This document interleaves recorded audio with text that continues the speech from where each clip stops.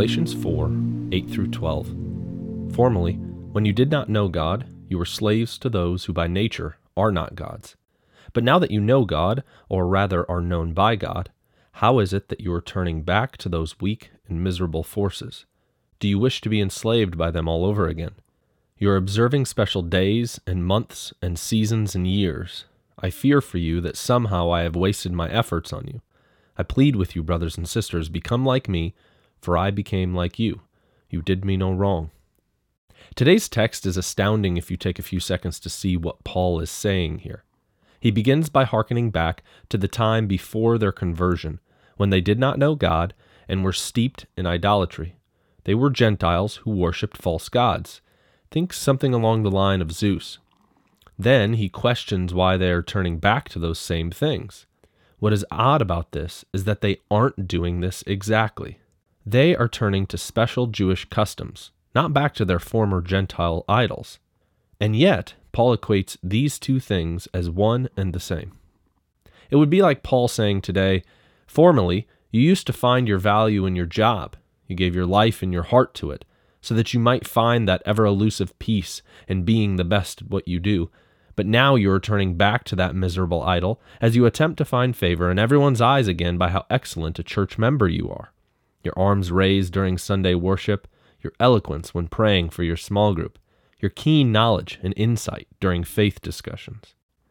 I remember hearing a story of a woman who God rescued out of the strip club.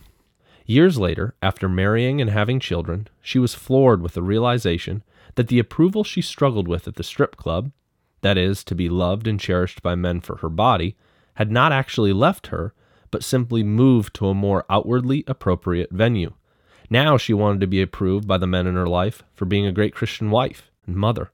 She never actually dealt with the root issue in her heart. She simply changed her outward appearance. These Gentile Christians were worshiping idols. Then they became Christians. Then they got addicted to old Jewish customs and laws. But Paul says that is the same as worshiping those original false idols. Those who lapse from the gospel to law are no better than those who lapse from grace to idolatry. Why is this? Because no observance of religion pleases God which does not glorify His Son, Jesus. This includes Christians and their good works. Any done not in response to the grace of God given to sinners is the same as worshiping a false god altogether, according to Paul. This is incredibly hard to swallow as a Christian because it calls into question all my thoughts, words, and deeds. It is no longer just doing the right thing, saying the right thing, but actually having those things generated from a heart that overflows with the love of God. I've been in more churches than I can remember who count themselves as proponents of the gospel, and they rightly teach that all people are delivered from their sins by the death of Christ. And yet, they continually attach more importance to Christian virtue than to faith in Christ. In his commentary on this letter, Luther criticizes people like this by saying, "They do not serve the true God, but an idol of their own invention. The true God has never yet smiled upon a person for his charity or virtues, but only for the sake of Christ's merits." This is the place where I find myself stuck a bit, trying to turn the corner for a word of encouragement today. I don't want to leave one stuck in discouragement, but to turn towards encouragement. 2 thoughts to hopefully get us there.